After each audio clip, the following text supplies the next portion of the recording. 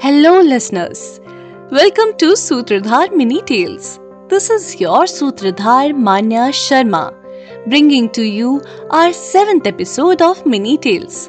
Today, I will tell you the story of Rishi Ashtawakra. Ashtavakra was named Ashtavakra because of his physical abnormalities. He is the very same Rishi who wrote Ashtavakra Gita.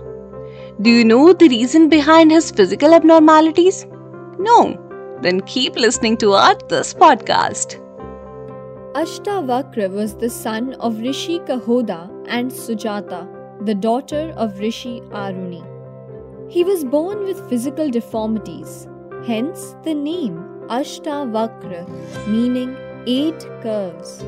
When he was very young, his father went to Raja Janak's palace to participate in a debate against the renowned scholar Vandin or Vanin, son of water god Varun. His father lost the debate and was immersed in water as a condition of the debate.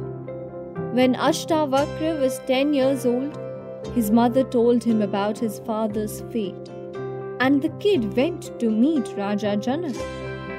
Janak first tested the boy and found him very knowledgeable.